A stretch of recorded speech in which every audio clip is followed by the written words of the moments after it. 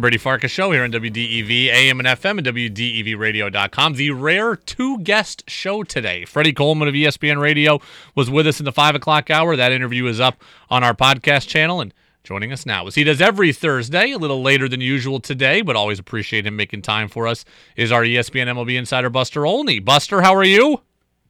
I'm doing well. It's very interesting watching the Red Sox game today. A lot of good things happening. Yeah, a lot of good things happening, and you've been around players enough in your career, Buster. I feel like when guys start to figure it out at the plate, you really start to see them use all fields, and that's exactly what Alex Verdugo's doing right now. He's hitting the ball with authority, gap to gap, and I know small sample size be damned, but Jarren Duran is now starting to figure out to go the other way too. That's a huge part of a player's development. Yeah, and Yoshida too. Yeah. Although he's an older player today, to see him take that simple approach in that last plate appearance, take the ball to left field. Look, in Alex Verdugo's case, he's always been a guy who is seen as being a really good hitter from the days that he was in the Dodgers organization, coming up through the minor leagues. Really good athlete. Obviously someone who, with enough talent that the Red Sox would be comfortable making the centerpiece of that Mookie Betts trade. But it really did feel like that this winter, Alex Cora called him out in a good way by basically challenging him in to be in better condition. And he met that challenge, and he's clearly in better shape. At this stage in his career, he's probably at the point where he's at a crossroad between being a journeyman or being somebody better than that. And it's fun to see his enthusiasm and as he seems to ascend to the next level where he really needs to get to. Buster, I have patience, and I'm not trying to be like big market radio Boston loudmouth guy when I ask this, but we've talked for weeks about should the Red Sox use a six-man rotation and how will they handle everybody getting healthy, and now Bayo's back and Paxton's close and Houck was really good today. They do seem to have a glut of starters, and Cutter Crawford was really good the other day in long relief, going 6 1/3 on that Marathon Monday. What all this is leading to is how long can you afford to let Corey Kluber look like this and stay in the rotation? Well, I think we got a clue with that today from the Arizona Diamondbacks, who, after watching Madison Bumgarner struggle in his first 4 starts, after not being that good in recent years, he had a 10.32 ERA, and they cut him loose this morning. Essentially, They designated him for assignment. They're going to probably wind up dumping him. I think the fact that it's not like the Red Sox have a long-term investment on Corey Kluber. It's not like they got a 25-year-old pitcher and they're looking to have him for the next 3 or 4 years. He's plugging a hole for this year, and if he pitches great, it works out for them. If he's not pitching well, then I do think they need to move on. I mean, let's face it. Even no matter what happened this year, I think it is an important year for the front office in terms of taking a step forward, and that's going to be measured by the fan base and wins and losses. And just as the Diamondbacks made the decision, look, we're trying to move up, we're trying to win more games this year. I think that's what the Red Sox have to decide. What's their best path to winning the most games? And if Corey Kluber's not going to help in that, then they have to move on and use the guys they have. I don't know that I don't think it's fair, obviously, to expect him to be like this every time out. But Chris Sale gave a glimpse to what is still left in the tank the other night against Minnesota, those 11 strikeouts in 6 innings. What are you hearing about Sale after that performance? Yeah, that it was part of the reason why he did what he did was because of substantive changes that he made. The day after that, I tweeted out a list, a percentage breakdown of the pitchers he'd thrown, and just noted that it was the lowest percentage what he had in that start of four-seam fastballs that he had thrown this year, and that he had thrown a higher percentage of sinkers. And it's so funny, but within a couple hours, I got in speaking with a source, said, yeah, there's going to be changes with that. He basically ditched his sinker in that last start. He went all four seamers, change-ups, and sliders, and he was a different pitcher. And that's the thing.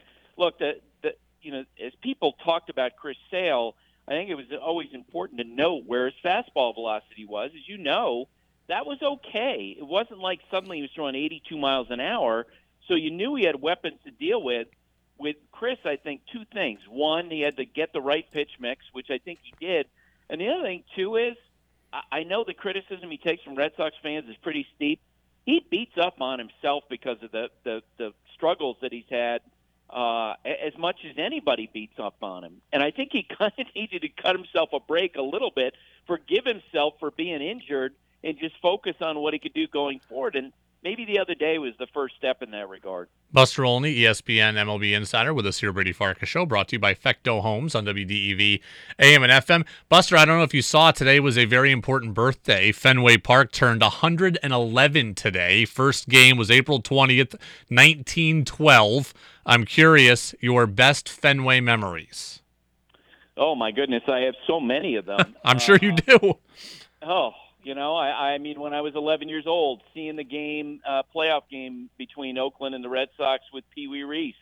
I can remember going to a first game, a doubleheader, Red Sox and Brewers, 11 home runs between the two teams in one game, which was amazing. Being in the ballpark for Don Zimmer and Pedro Martinez, that was absolutely crazy. The Red Sox comeback. And I got to play in games in Fenway Park is in the media game that's played between the Red Sox media and the New York media, and I got a hit to left field, which for me, as someone who grew up in New England, was a really cool thing. That's absolutely awesome. I love that story. Let's transition to something not as happy, which is, you mentioned Oakland. So let's talk about what's happening there. The story came out yesterday. The statement from the team came out yesterday. It seems like a foregone conclusion at this point. The A's are moving to Las Vegas. Yep. Is that the case? Are there still legal hurdles to overcome in either place, or this is going to happen? It's just a question of when.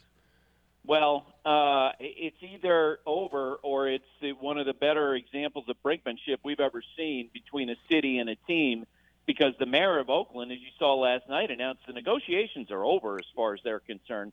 And maybe it was fated to be that way. Look, they've been trying for years and years and years and years and years to get a ballpark for the Athletics. They talked about San Jose, but that's in the Giants' territory.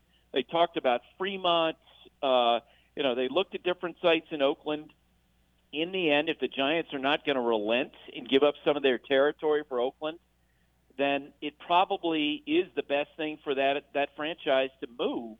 But, I mean, let's face it, with how the owners handled everything there, with the way that they're tanking this year, they basically run the team into the ground. It does remind you of the movie Major League, where, that you have the owner essentially seemingly rooting against the team. It's an embarrassment for a franchise that, as you know, in American League history, the Athletics might be second behind the Yankees in terms of total success. And yet you have a situation in which, again, their fans are going to be left behind. I guess I'll ask you this question, Buster, because I saw this as a Seattle fan when the Sonics left and got moved to Oklahoma City. So my question is, how much of a good faith effort did A's ownership put in to keep the team there? Because I guess I would cut a little more slack if we could say, honestly, they tried as hard as they could for a decade, and this is the only option left on the table. But for me, it feels like the Sonics playbook, where the team gets gutted, the team gets bad, the fans don't want to come, and then the fans get blamed, and I don't have sympathy for that. Well, and, it really sort of depends on which standard you're holding them to in terms of how hard they tried. If you're holding them to the standard of what we've seen with a lot of professional sports teams where they get significant public funding, then you know what? They measured against that a good faith effort. If you compare them with what the Giants did, which is to essentially do a privately funded park, build it in a great spot, go in there, kick butt financially, and absolutely build this a money monster for ownership, they failed terribly. And you know what? For year after year after year to run out, or have a situation where they're constantly asking the front office to turn over the roster to, trade guys from Tim Hudson to Mark Mulder, more recently guys like Matt Olson. It's terrible. Yeah, absolutely gutted for those fans, and the A's have succeeded for 50 years plus in Oakland, so I think the fan support certainly could have been good. Hey, let me ask you something I was talking to Tom Caron about yesterday, and I'm curious what you're hearing about this. I think we all like the rule changes, right? We all like the rules. But what I don't like is when a pitcher is mid-motion and the umpire comes out and blows off the play. I am convinced that Ryan Tepera of the Angels got hurt the other day against the Red Sox because he stopped his motion at full throttle in the middle of it because of the umpire calling the violation. Are you hearing any worries about that leading to injury? Yeah, I think you speak to individual pitchers and they've raised that. Joe West, the former umpire, is now on social media, he's on Twitter. He's mentioned that possibility of something that might happen. But it's really hard to actually quantify that that's the case. And like you mentioned, the Ryan Tepera case. I mean, how often have we seen in recent years where just as the pitcher's going to his motion, the batter will call timeout, and what the manager, the pitching coaches tell the pitcher is, look, you got to follow through. You got to go through with your delivery and throw the ball. And I kind of wonder if pitchers need to be back in that habit. When once they start the delivery, no matter what the umpire signals, they need to at least go through their arm motion. Yeah. But yes, you're right. That is something that is being mentioned by pitchers as possibly being an unanticipated consequence of the rule changes.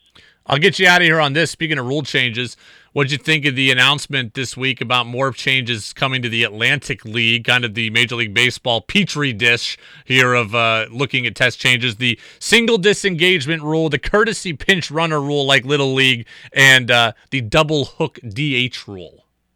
Yeah, not wild about them. Yes, me either. For most of them, I would say the double hook DH rule, I do think it's going to be part of the effort by Major League Baseball to try to restore the preeminence of starting pitchers, to stop this parade of relievers. If you can somehow, move that effort forward, it can only be a good thing. Oh, I disagree, Buster, and the only reason is because if my starting pitcher gets hurt in the first inning, I get penalized by losing my DH, or if my starting pitcher gives up 7 runs in the first inning, I'm now down 7 runs, I've lost my pitcher, and I can't come back further because my DH is gone. I don't like that, Buster. Well, tough. I also wouldn't like it if I were a pitcher who's struggling through it and my manager makes me stay out there and it leads to injury because he doesn't want to lose his DH. Well, I'm hoping that the training goes a little bit further where they can get starting pitchers to be in the game longer. Because I do, although this year, let's face it, it's been a real positive to see the time of game goes down, and maybe that's not as much of a push, but the number of relievers used in recent years, not good. Yeah, I'm with you on that.